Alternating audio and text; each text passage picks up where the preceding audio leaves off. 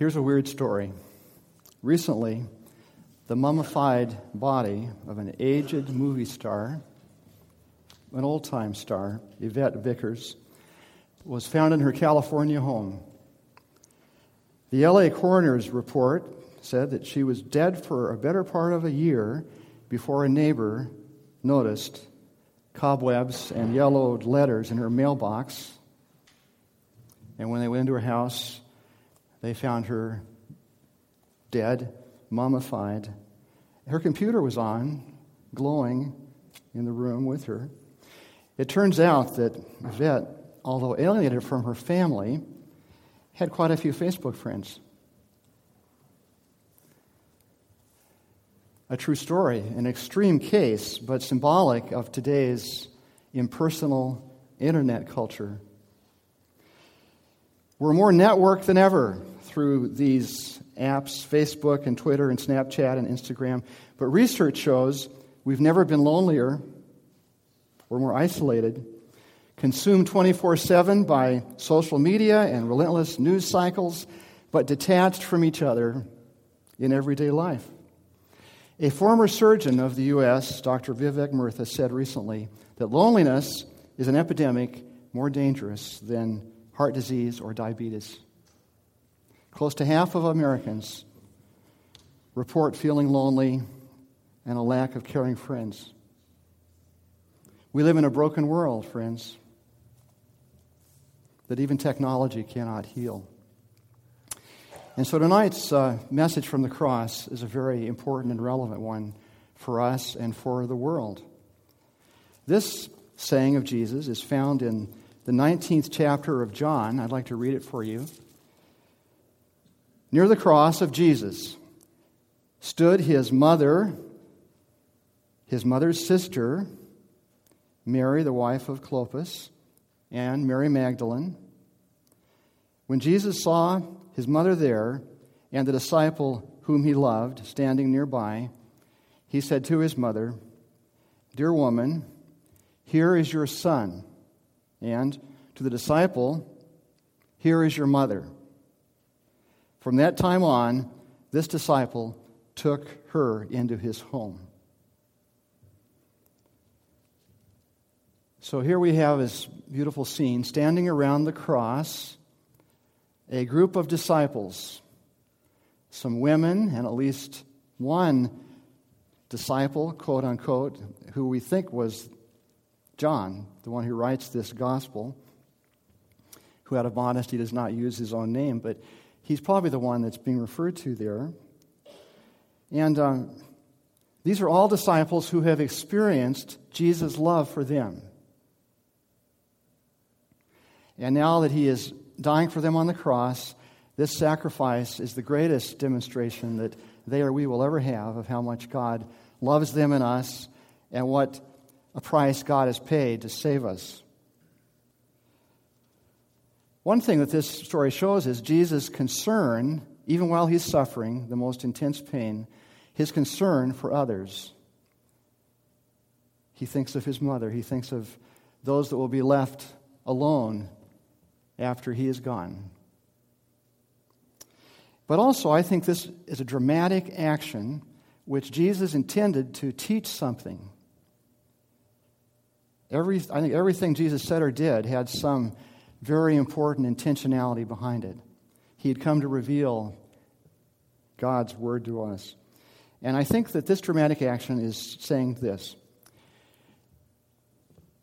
God's love for us, God's hospitality to us in giving his love on the cross, calls us all now to show the same hospitality to everyone else, to our friend, our neighbor, our loved one, and our unloved one. The disciples are being called to create a new home, a home that goes beyond biological ties, beyond human blood, a home that is tied together by Christ's blood, to be sure, but by God's grace, by God's gift of salvation. This is the new marker that identifies this home.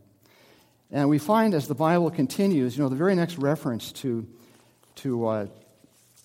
this story about Mary and John. It comes in the book of Acts. As they're gathering together here, getting ready for the outpouring of the Holy Spirit on the day of Pentecost. And it says that when they returned to Jerusalem after the crucifixion, after Jesus had been raised from the dead and gone back to heaven, it was a Sabbath day's walk from the city. And when they arrived, they went upstairs to the room where they were staying. Those present were Peter, John, James, Andrew, Philip, Thomas, Bartholomew, Matthew, James, son of Alphaeus, and Simon the Zealot, and Judas, son of James. They all joined together constantly in prayer, along with the women and Mary, the mother of Jesus. We see all these disciples, men and women, there, forming this new home that Jesus had invited them into there from the cross. It's a home made up of all kinds of very different people, people who naturally probably would have been enemies sometimes, like we have Simon the Zealot, the revolutionary terrorist in our terms, and Matthew, the one who had worked for the Roman government. But now they are together in this new home, along with these women and their disciples. As the story of Acts goes on, it tells us more about this new home that Jesus was creating, the fellowship of believers. It says in chapter 2 that all the believers were together, had everything in common. Every day they met together, they broke bread in their homes and ate together with glad and sincere hearts, praising God and enjoying the favor of all the people. Isn't that a beautiful picture of this home that's expanding? It's like a family. And one of the most common terms for Christians throughout the New Testament is a family term, brother and sister. We're brothers, we're sisters, Mary and John, forming a new home, the nucleus of the new home that all of us are now included in as Jesus' people. When we get to the letter that John wrote later, called the Epistle of John, the First John, he says, brothers and sisters, this is how you can know that you're a child of God, is if you love one another. God first loved us, and that's why we love Him and we love each other. That's how John puts it in his epistle later. This is how they'll know that we're His disciples, is because we love. Jesus never asks us to follow Him alone. So I take objection to a certain song I've heard and even sung. It's that song on, how's it go? Though none go with me, still I will follow. That one. Though none go with me, I decided to follow Jesus. Well, I think that gets it wrong a little bit, because Jesus never asks us to follow Him alone. Never, never, never. He always calls us, as He called John and his mother, to follow together, hand in hand. And in fact, I don't think we can follow Jesus alone. We're called to walk this path of suffering that we're looking at this year, this path together, not by ourselves. You've heard of the Christian math? Christian math is that the Christian fellowship divides our sorrow and multiplies our joy. That's how we walk this path. It is a path of suffering. That's why we walk it together. Robert Frost said, home is the place where, when you have to go there, they have to take you in. Or better, I would even improve that quote a little bit. The place where when you have to go there, your family is eagerly waiting to take you in, can hardly wait to take you in, because you are loved. So is church a good place to find the caring relationships that our society is so lacking in today? We would hope so, but there's lots of lonely people in the church too. Maybe you're one of them. Sometimes I'm one of them. Pre-existing groups form in the church. That's natural. Birds of a feather, all that. And it's hard to break into those sometimes when we find a niche that we're comfortable with. We stop looking out for those people that are on the periphery that maybe are new and haven't found a place yet. But we who stand here at the foot of the cross know that Jesus has given us to each other. I am my brother's keeper. I am my sister's keeper. We're called to be a family. Our homes, our time, our possessions all belong to Jesus, and therefore they all belong to each other. So although we live in a culture that is scarred by individualism, here's a good idea for us Christians at Lent as we walk this path of suffering. Let's see if we could give up something that consumes our time.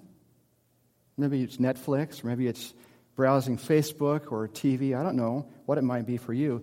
But give up something and use that time, that new free time you have, to connect with someone face to face in your home. A neighbor, a friend, or even a stranger. Share a hot drink, a game, a conversation, a prayer. Wouldn't that be a nice idea? To walk this path with someone else, because everybody is on this path of suffering. Look around this room tonight. I love the way that we've arranged the room for this Lenten series because we can see each other. We can see how we're a family. These are your brothers and sisters that you're looking at tonight. Each one of these brothers and sisters has a special gift to share with you, and each one of us has a need which you can fill in our lives. That's how it works. And this giving and receiving of gifts from one another is all inspired by this cross that we're walking toward with Jesus. Where God's love is poured out for us, John says, we love because He first loved us. So tonight, we're going to invite you once again to come up at the end of our service now and walk this path of suffering. But I don't want anyone to walk this path alone tonight. And I'm not going to be giving you any particular blessing, because I'm going to ask you to give the blessing to each other tonight. I want all of you to come up together in twos or threes or whatever combination happens to work. But nobody should come up by themselves. And if you see somebody around here tonight that's by themselves, bring them up with you, because we're in this together. We are a family. No one should walk this path alone. So come together side by side. And if you want to share some symbol with each other of that, if you want to hold a hand or pat someone on the back or shake a hand or whatever it is, that's our way of blessing each other tonight as we walk this path of suffering. I want to sing this little song as we get ready to do this tonight, to come forward. Here's the song. We are one in the Spirit. We are one in the Spirit, we are one in the Lord. We are one in the Spirit, we are one in the Lord. And we pray that all unity may one day be restored. And they'll know we are Christians by our love. By our love, yes, they'll know we are Christians by our love. We will walk with each other, we will walk hand in hand. We will walk with each other, we will walk hand in hand. And together we'll spread the news that God is in our land. And they'll know we are Christians by our love. By our love, yes, they'll know we are Christians by our love. Dear Lord, bless us now with your Holy Spirit as we come forward to walk this path of suffering with Jesus. As we come together, hand in hand and side by side, may we experience your love among us through each other's lives and touch. In Jesus' name, amen.